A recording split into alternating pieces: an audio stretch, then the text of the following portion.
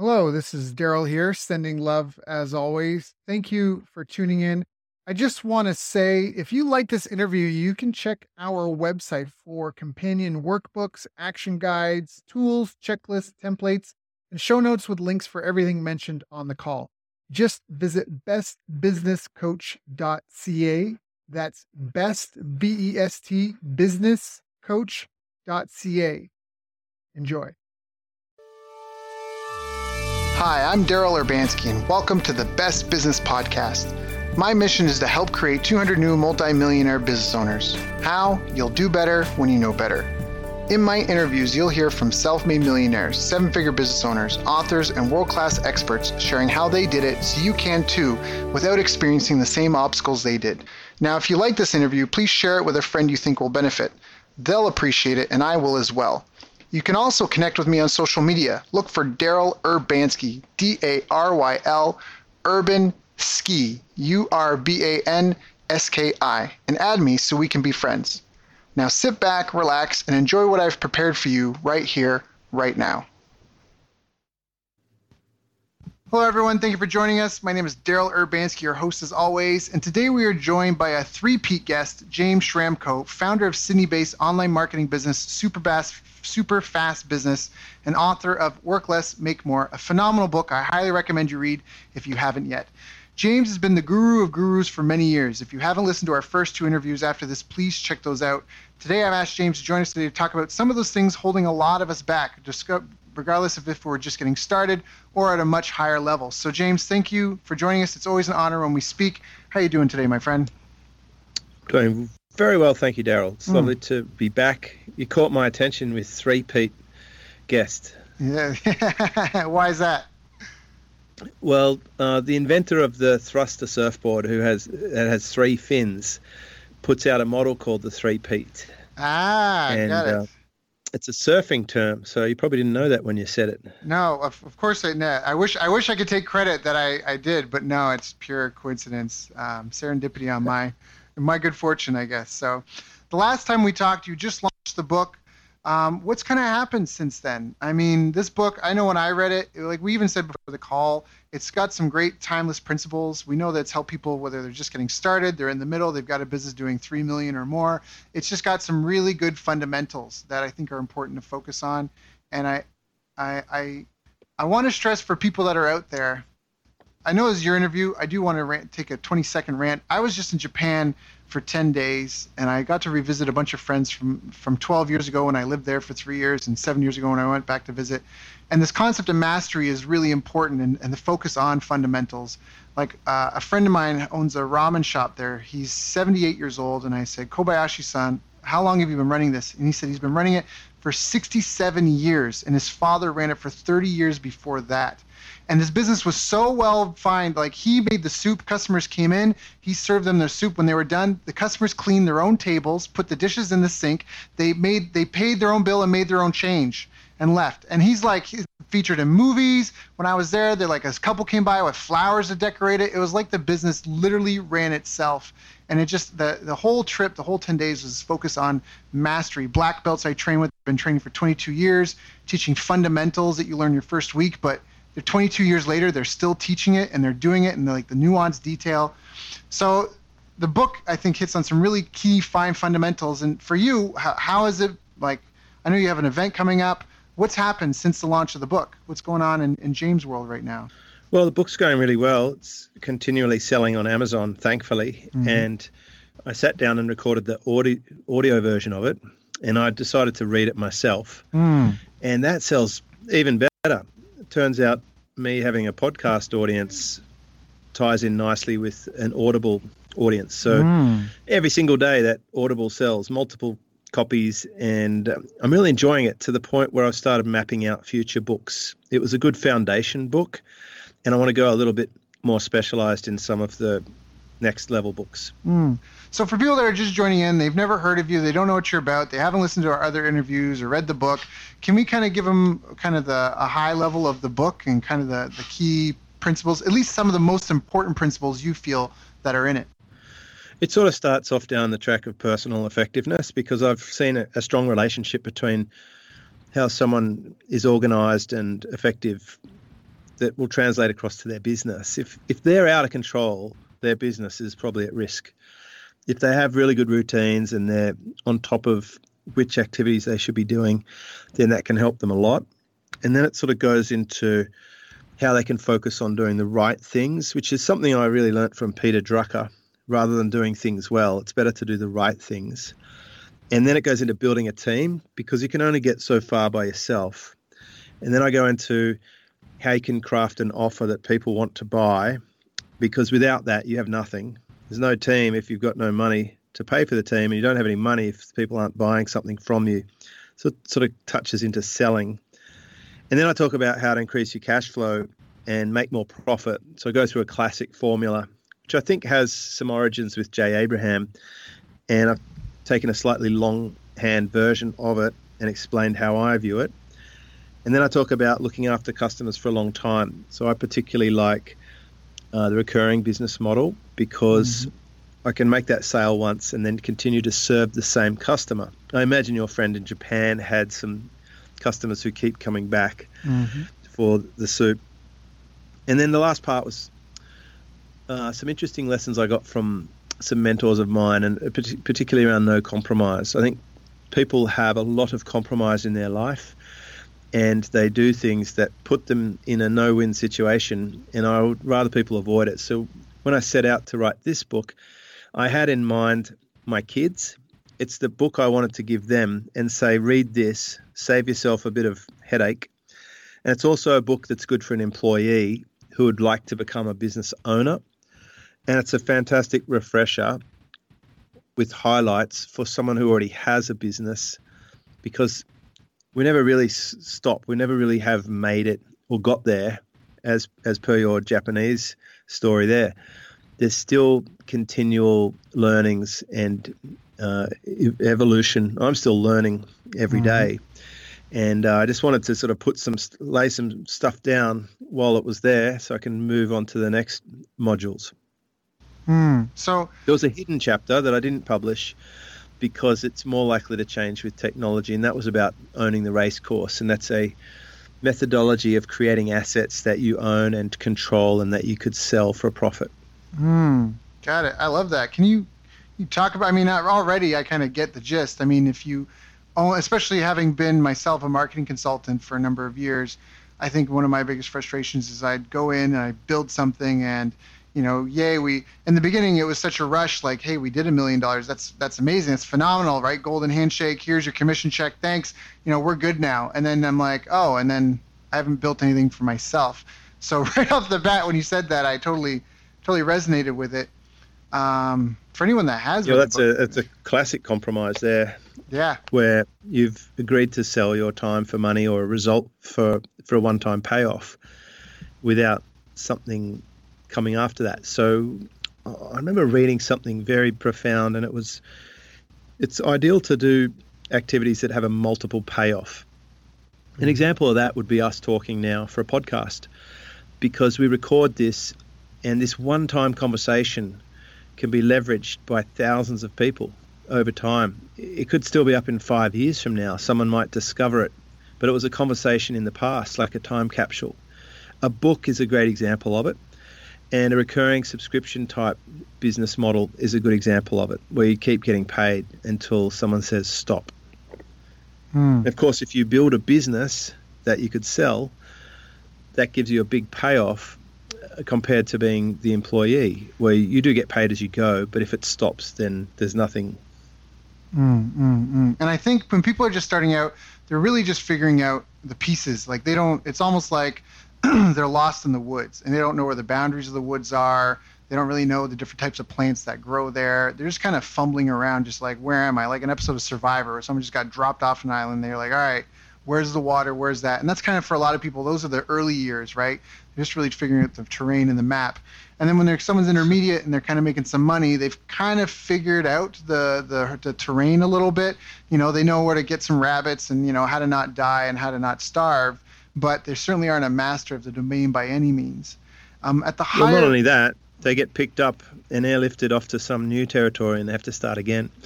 And that's the inevitability. The business garden that you have, if you like that metaphor, for a six-figure business is not the same territory as a 7 or 8 or 9-figure business. And that's why a lot of owners' businesses will outpace their ability. And if you were dropped into the wilderness, wouldn't you want to be there with a guide who's a survivalist, who knows every neck of the woods, who knows exactly which berries you can eat and can build shelter and make fire and boil water? Because that's really where someone like me as a business guide steps in and helps out people, because I've been there and I know what it's like and I've learnt the lessons, and now I get to pass it on, particularly to people who are at the early stages of that journey, but have huge potential to go a long way past that. So can you expand on that a little bit? Like someone's around 6 figures pushing and they're trying to hit the $1 million mark. What sort of thing, because I love what you said, is their business tends to outpace them. It's really not hard to make it's really not hard to make 6 figures. I've heard, it's not hard to make $1 million as a one-man show. Now the $1 million one, I don't know about that as a one-man show. I know people have done it, but I don't know if it's definitely not as easy as 6 figures. What are some of the places that people start to lose control, like you say, when the business starts to outpace them? Everyone's situation is different, but generally speaking with yourself, like, what are the things to look out for? So the kind of people that I'm helping, and I've seen a lot of people go from that through that journey. I've worked with people from less than $1 million right through past $10 million several times. And it's often capacity. The ability to deliver consistently is a problem. It's actually quite easy to sell stuff. It's much harder to deliver stuff. So if you have a service business, you need staff. You might have someone to deal with customers. You might have to do things as part of your service. If you have an e-commerce store, then you got to find good supply and you got to be able to buy supply in time to actually get it shipped and fulfill on your promise. And then if you're growing rapidly, you'll usually run out of cash. And then there's information products. You might have to keep updating it or investing in user technology so that you can actually help people get access to the thing they've bought. So there's quite a few traps for people on the capacity side of it. I call this a capacity marketing seesaw. But your marketing can fire up, but then now you have to deliver. And if you have too much capacity and you can deliver more than the marketing, for example, let's say someone decides they want to write a book. So they sign up for a program where they'll write the book. They have to buy, 5,000 copies of it, and it gets shipped on pallets to their garage. Now they've got a capacity issue where there's too much of it, and now no customers. So they have to go and find customers to sell these books. But usually, as people grow, I see more drama around the ability to deliver, and often that involves team, and almost always some kind of system. So that's a fantastic guide right there, because I think I see there's a ton of truth in that. So, and I guess people problems tend to be, I know from the masterminds I've been a part of and been contributing, team and staff issues are always a hot topic, major topic. So, all right, so delivering quality consistently tends to be a massive issue. Checklists, training programs, hiring right. Is that really where the focus needs to be for that to manage it? There's so many decisions. Do you hire internally, externally? Should you hire or stay the same size you are? Can you let go of the stuff you're good at? Because that's a hard one to do. And, which roles should you be hiring first? Where should you be scaling? These are constant challenges that come up. Like team discussions would be a quarter of the conversations that I'm having. Yeah, and it's and it's funny because I don't know if there's one solution. I mean, we all want the magic one bullet, and I guess there isn't. The solution is probably just, like you said, to have a guide and to really just pick a direction and go versus sit on the fence and just pay close attention so you can react. It can go well. Like in my own business, I have a team of 5, and the newest person I hired was 5 years ago. And then they stretch out to 9 years. We meet once a week for 15 minutes. and they run themselves. They're amazing. They're so talented. There's no drama. I don't have any of the problems everyone talks about with team. They're just amazing, and they produce high quality work. I'm very, very pleased that it's working well, and that's just come from decades of leadership experience. And when I had a job running a very big revenue Mercedes-Benz dealership, I created entire systems around recruitment and training. So good that Mercedes-Benz asked me to train the other dealerships. And 10 years later, a lot of the people who I hired and trained are now running the dealerships. So what you really need is good leadership, and that is quite lacking. And that's a typical thing that people don't have any skills for when they're running a one-man show, and then they start needing to hire. Often they'll blame the hire. They'll say, that they can't think for themselves. They don't know what they should be doing. They don't know what to prioritize. They're not very good at what they do, or they're missing calls, or they're not putting their work. They're not giving updates, or they're etc. A lot of these are problems that are usually created from bad leadership. So do you believe that people don't fail, systems do? Is that something that, or are there bad people as well? Well, hopefully your system will avoid having too many bad people, but you're still dealing with humans, and there is that element of randomness. You'll get a superstar, and one day they'll want to leave or have a baby or change careers or go traveling or change their life purpose or convert religion or something. Like, all these things can happen because they're humans. Even us, and this is really another huge topic, when it comes to people, the one person we really need to be leading well is ourselves. And quite often what I'm doing is installing new belief systems in the business owner that allows them to be all they can be instead of holding themselves back. They limit themselves by undercharging, playing too small, not seeing the opportunities. So I remove those blocks and restrictors and let them stretch and become bigger. And that's what happens when someone goes from a couple of $100,000 a year to over $10 million a year. You're just removing the blockages that are causing them to limit themselves. So it's a personal issue. It's the case of the owner being the bottleneck because of whatever reason. Like you said, they're undercharging, they're playing too small, they're not seeing the opportunities. So they kind of get caught in the day-to-day. I mean, again, every person's different, but they're not charging the full value of what the service or product that they're delivering is worth. They're not aggressive enough. Maybe they're afraid. And they probably. Well, I think aggressive is not the term I would use. I'd say assertive or optimizing themselves. And it's not so much they're caught up in the day-to-day. It's they're caught up in belief systems that were installed there probably before they were 6 years old. They are thinking the same way most people think, and the way most people think is not ideal because most people are not happy. Most people don't have enough money to retire. Most people aren't getting enough sleep.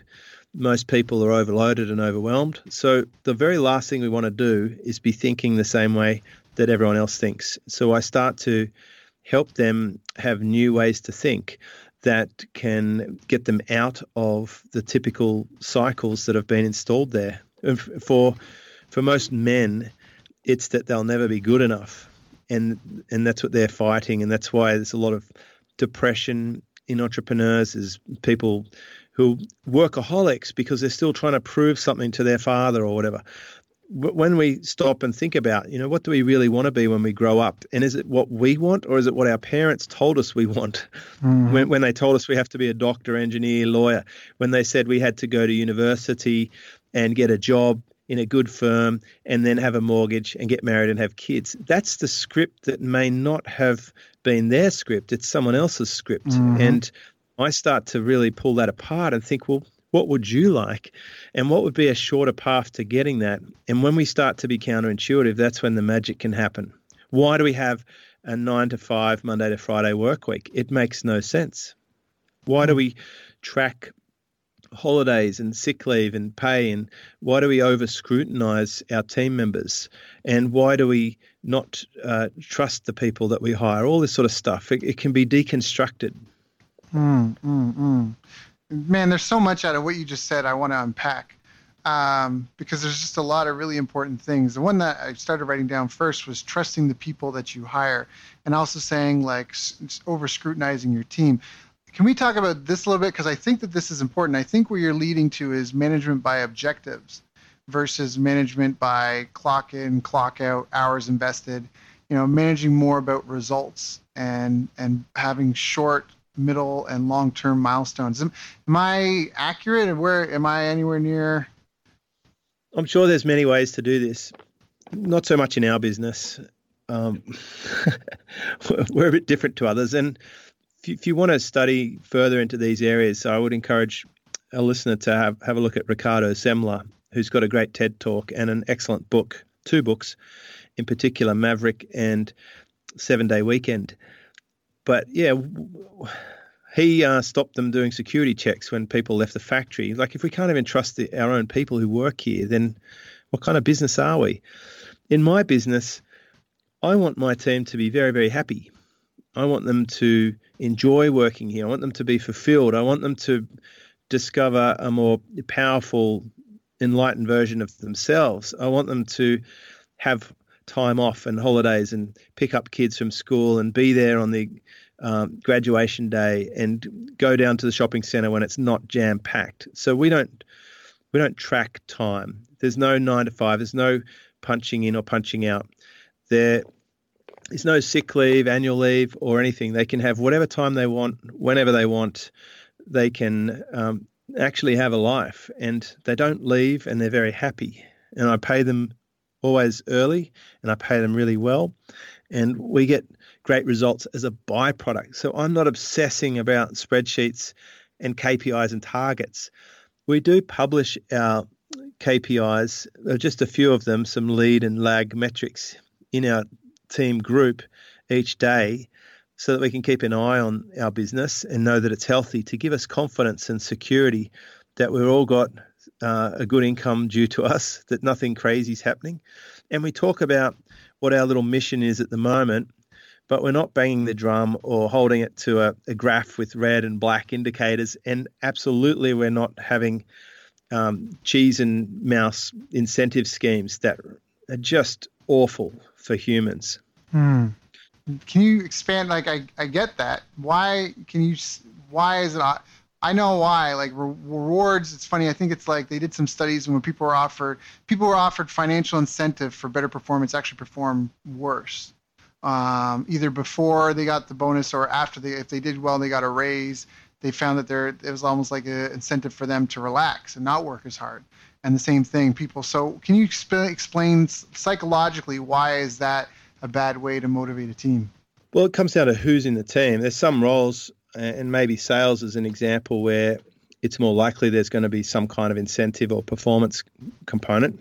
The way that I coach people, sometimes I structure a revenue share deal, which is definitely performance-based. The better I go, the more I make. If I don't go well at all, I don't make anything. So it's a very low-risk model for my customer or my partner in those deals. And I'm okay with that. So I'm not saying it's a one-size-fits-all. Of course. But for my team, they're all in the Philippines, and culturally, as you would know, most people who have employment in the Philippines are supporting more than themselves, usually 4 or 5 people. They're very close family units. They sponsor kids through school. They look after their elderly. So you're providing for 5 people if you employ someone there. So that means that job security will shoot right up the top as something that motivates someone. They will do activities that make sure their job is safe, because they cannot afford to not be in a position to put rice on the table. And they also have very strong pride, which I'm sure you're aware of too, that they want to save face and make sure they don't do anything to embarrass themselves. So in my team, I think they really value having a very secure, stable income. It's impossible for them to lose their job in my business unless they steal from me.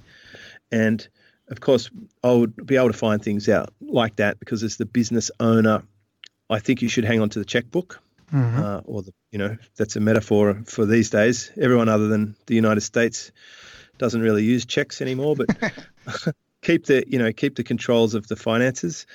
But what I'm saying is sometimes money isn't the biggest motivator. It's often not. It's well down the list. Stability, security, satisfaction, reward, people enjoying their work. I know that's a weird concept, but people could actually enjoy doing their thing. They could feel like they're contributing and getting progress. And we know when we're helping our customers that usually our customers are helping a lot of customers. I have single students who have, one of my students has 250,000 customers of his own students. Another one has 10,000 students. So we're literally helping millions of people in our little tiny business of 6. So I think we take pride in our good work. We have a values-based scenario where we just want to do good work and we like to get acknowledged, and we share the wins. When a customer says we've done great work, when we get a compliment, that's worth more to me than money in the bank.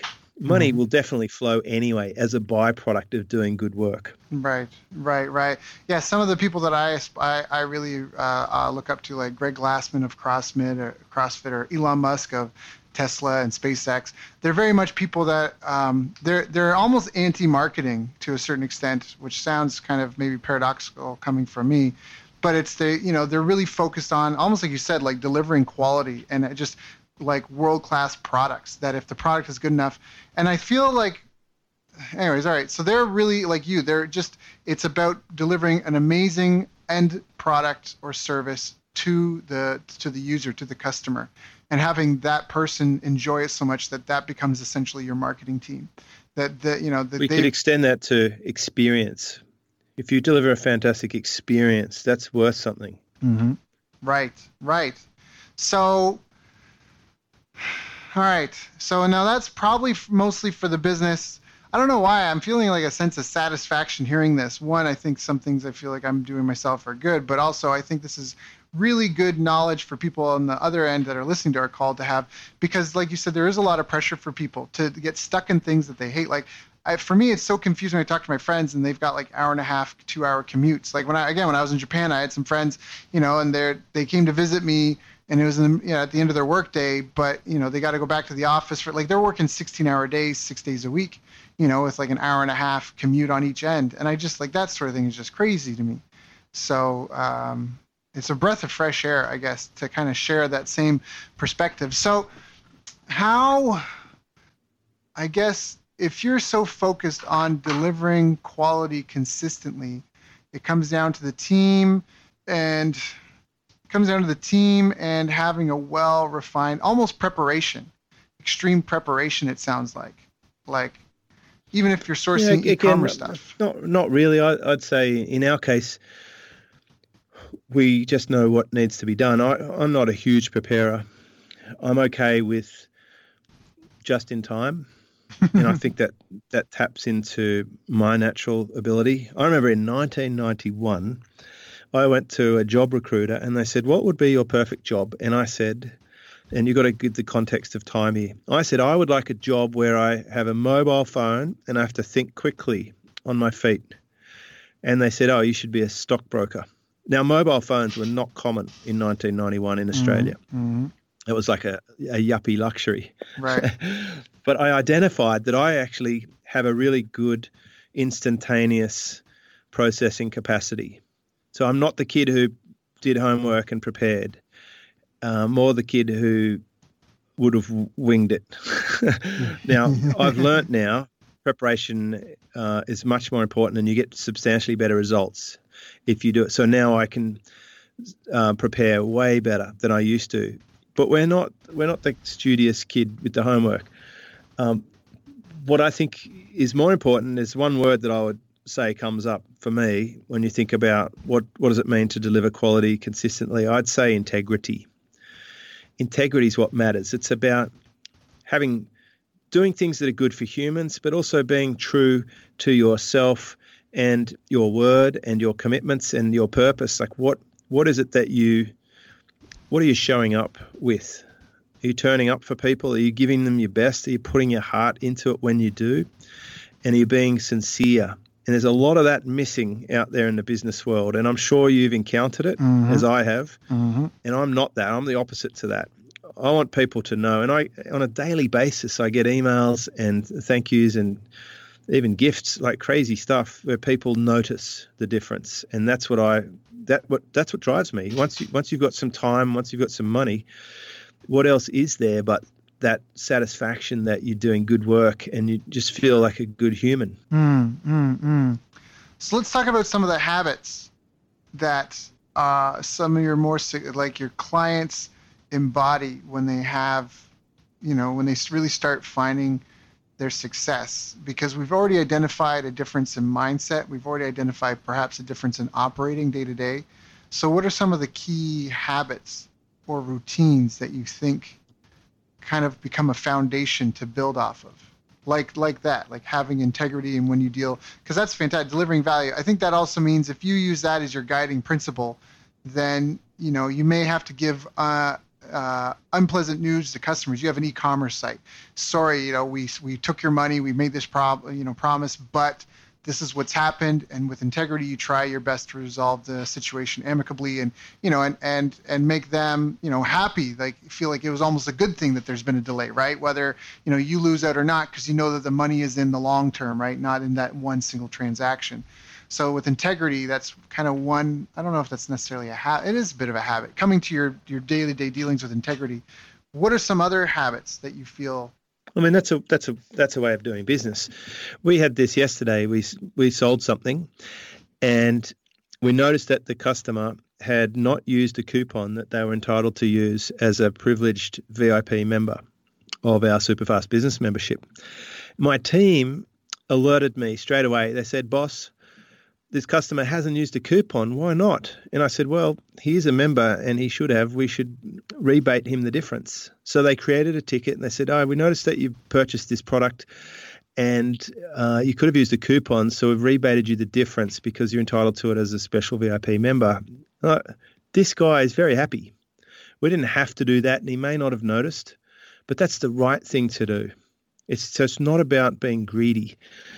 I'll tell you one of the habits that I've noticed is the people at the super high level, and by super high, I'm talking about in our market. They're not super high by Elon Musk standards, right? But in my world, people doing $8 million a year, $10 million a year, that they're in the super high level of the spectrum of the people I typically work with. Mm-hmm.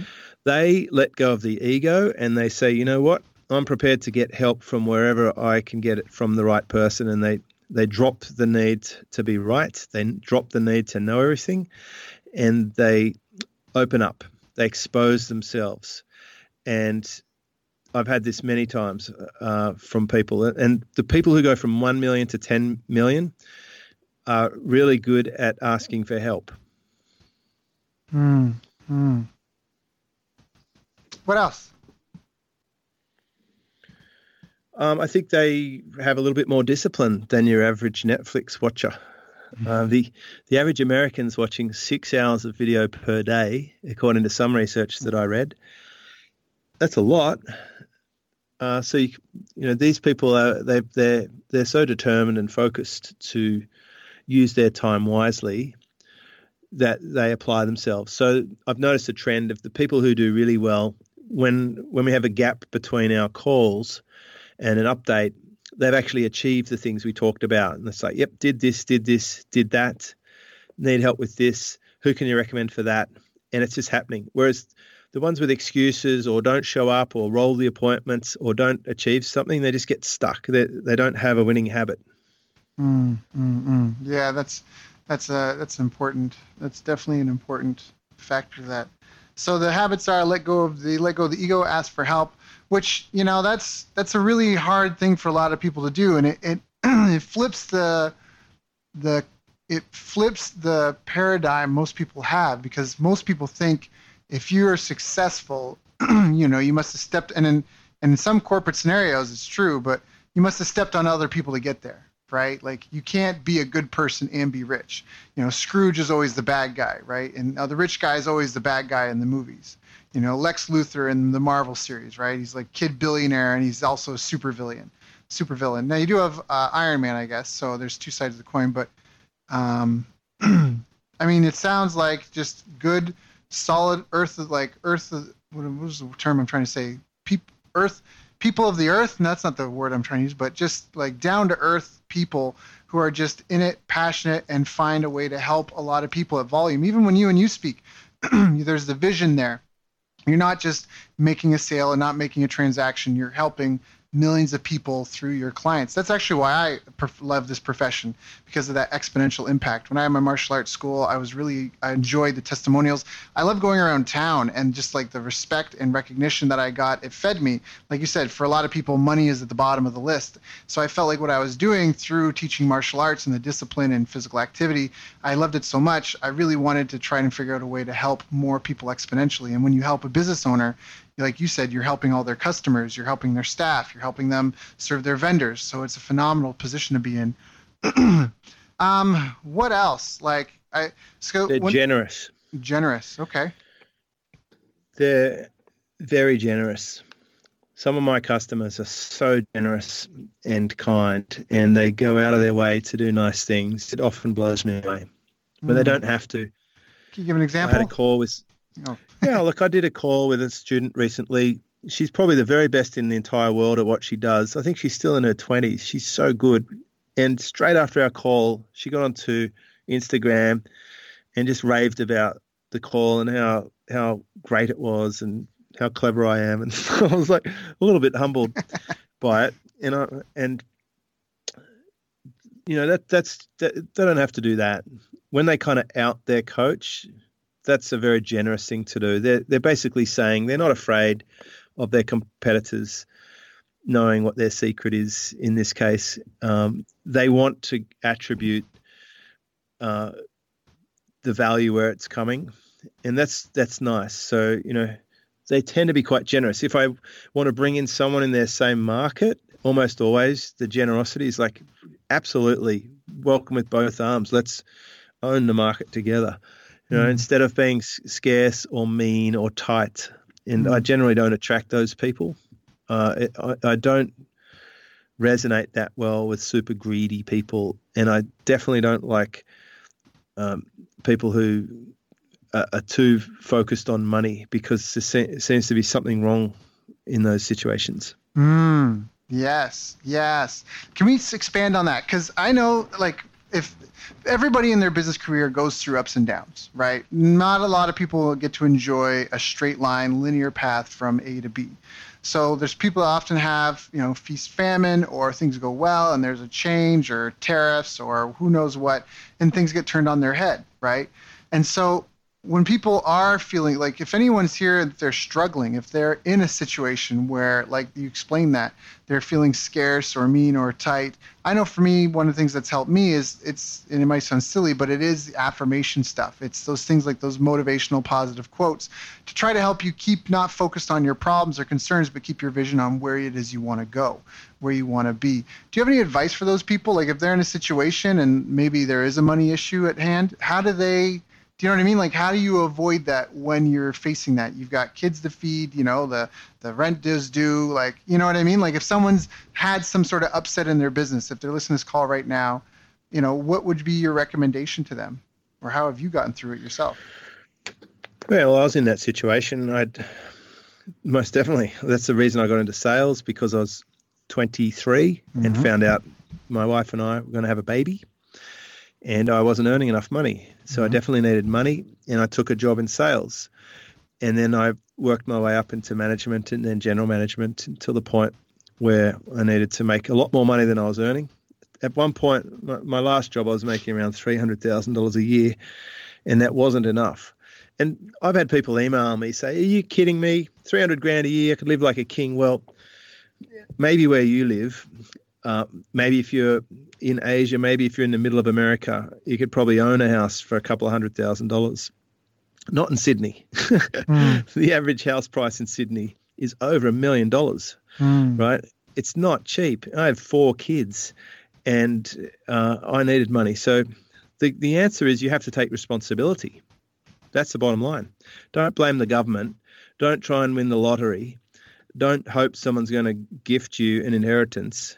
If that's your strategy, it's not going to work out. So the only way that I know that to reliably and dependably sort this situation out is to increase your income earning capacity.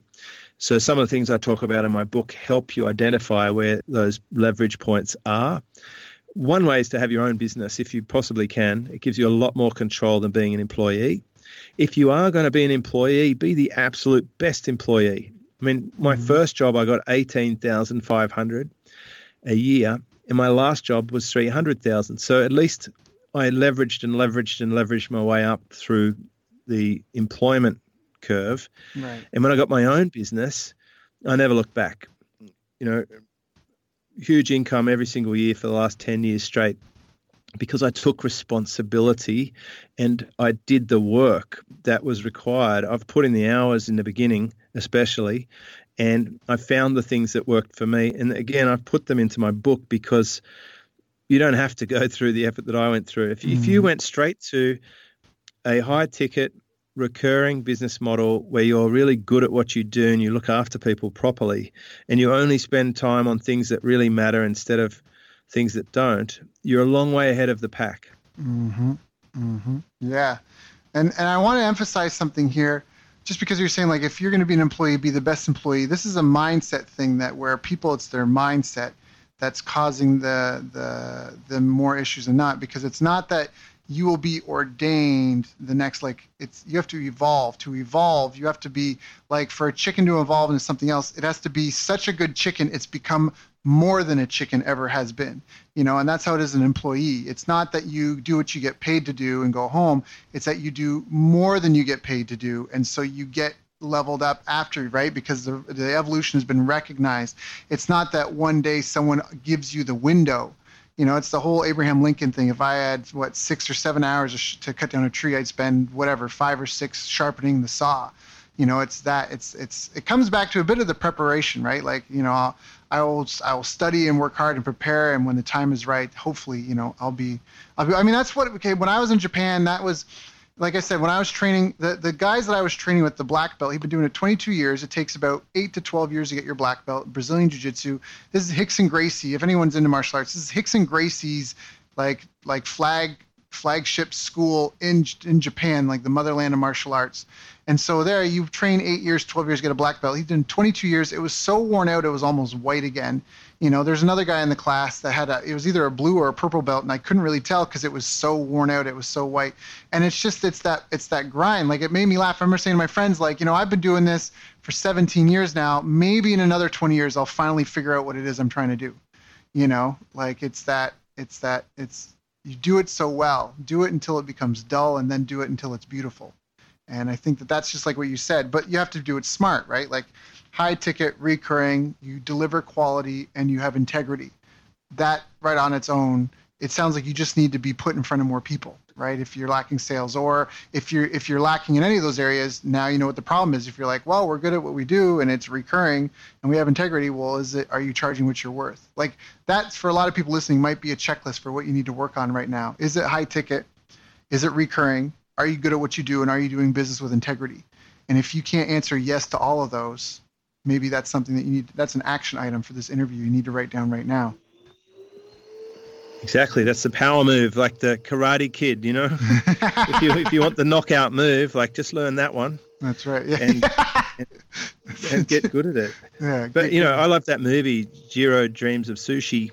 If you really want to look at mastery, that guy, legendary sushi chef, and the amount of discipline is inspirational. Although I wouldn't swap places with him. Yeah. I think it's a little bit sad at the same time, but it's also pretty amazing.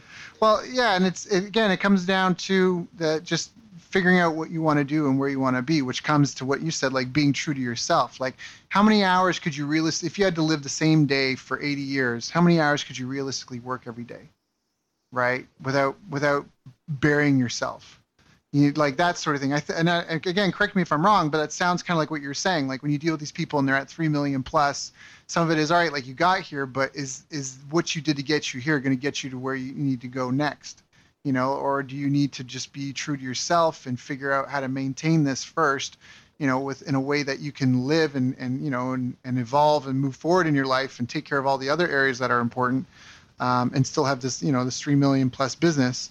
and then be set up with the foundation and the systems and people in place to go to 10 million or above. Is that It's accurate? interesting you say that. Like every person making 3 to 5 million's first stated goal to me is I want to make $10 million a year. Yeah. I'm like, okay, let's talk about why that. Why is that? Does this make your life better or worse? Is this for you or for mum and dad or for the bully at school or for your peer? Is it for the pissing contest at your next mastermind? Yeah. And when we break it right down, we discover sometimes that's not actually the goal. And even further beyond that, we find out sometimes they actually hate what they do. Yeah. So why would they want to do 3 times more of it? Yeah.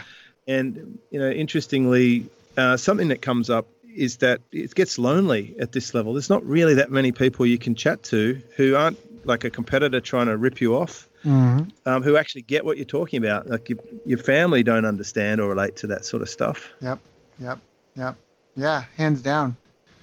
So I do want to be respectful of your time, and I know that we only had 50 minutes for this call. But James, before, is there anything on this topic that I didn't ask you about that I should have asked you about?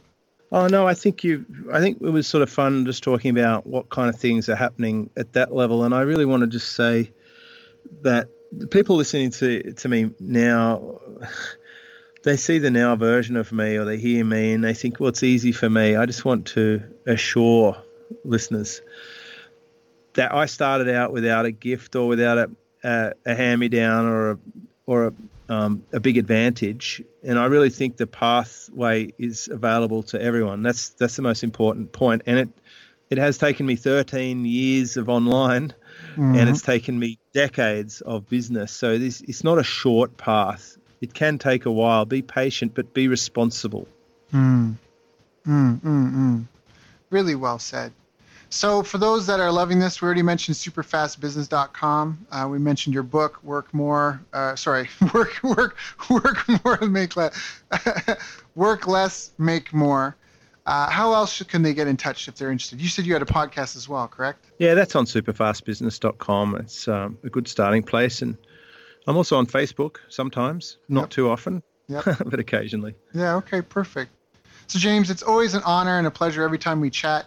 I just love the transparency and the integrity. And anyways, it's always great when we talk. Do a lot of interviews, and I appreciate ours. They're along my favorites on the list. So thank you for joining us. Thank you for sharing with my audience. I know you have your own audience. And again, you value your time highly. So I sincerely appreciate you coming and sharing with me so we can help my listeners and hopefully make a difference in this world. So thank you, man. Thank you, Daryl. And I think you're doing a great service for your audience. And I really appreciate the opportunity to come back so many times. You've reached the end of our interview. Now, first, let me thank you for listening. I appreciate and respect you more than you'll ever know. And now I'd like to ask you a couple of questions. First, what 3 lessons did you just learn? What 3 aha moments just jumped out at you? Second, what can you implement for yourself and your business in the next 24 hours? Third, what can you give to someone else to help you with, or give to them to just do it for you? Whatever it is, remember, taking action is the secret sauce to results. Now, if you think this interview would be helpful for a friend, please give them a link to it. It'll help them and it'll help me too. I'd also like to invite you to help me find out more about the challenges you're facing, your dreams, your goals, and how I can help you overcome what's holding you back. We both do better when we know better, and your success is my success. So please reach out and interact. You can visit our website, bestbusinesscoach.ca for Canada or California, where I'm from and where I'm living. You're welcome to also try out one of our paid programs. You can find us on YouTube, Facebook, and pretty much every other social media channel you can think of. You should also subscribe to the podcast. And if you're enjoying them, please leave us a nice review. It really helps. That's all for now. Once again, thank you. Take care of yourself, and remember, the world needs the best business you can build. And I believe in you.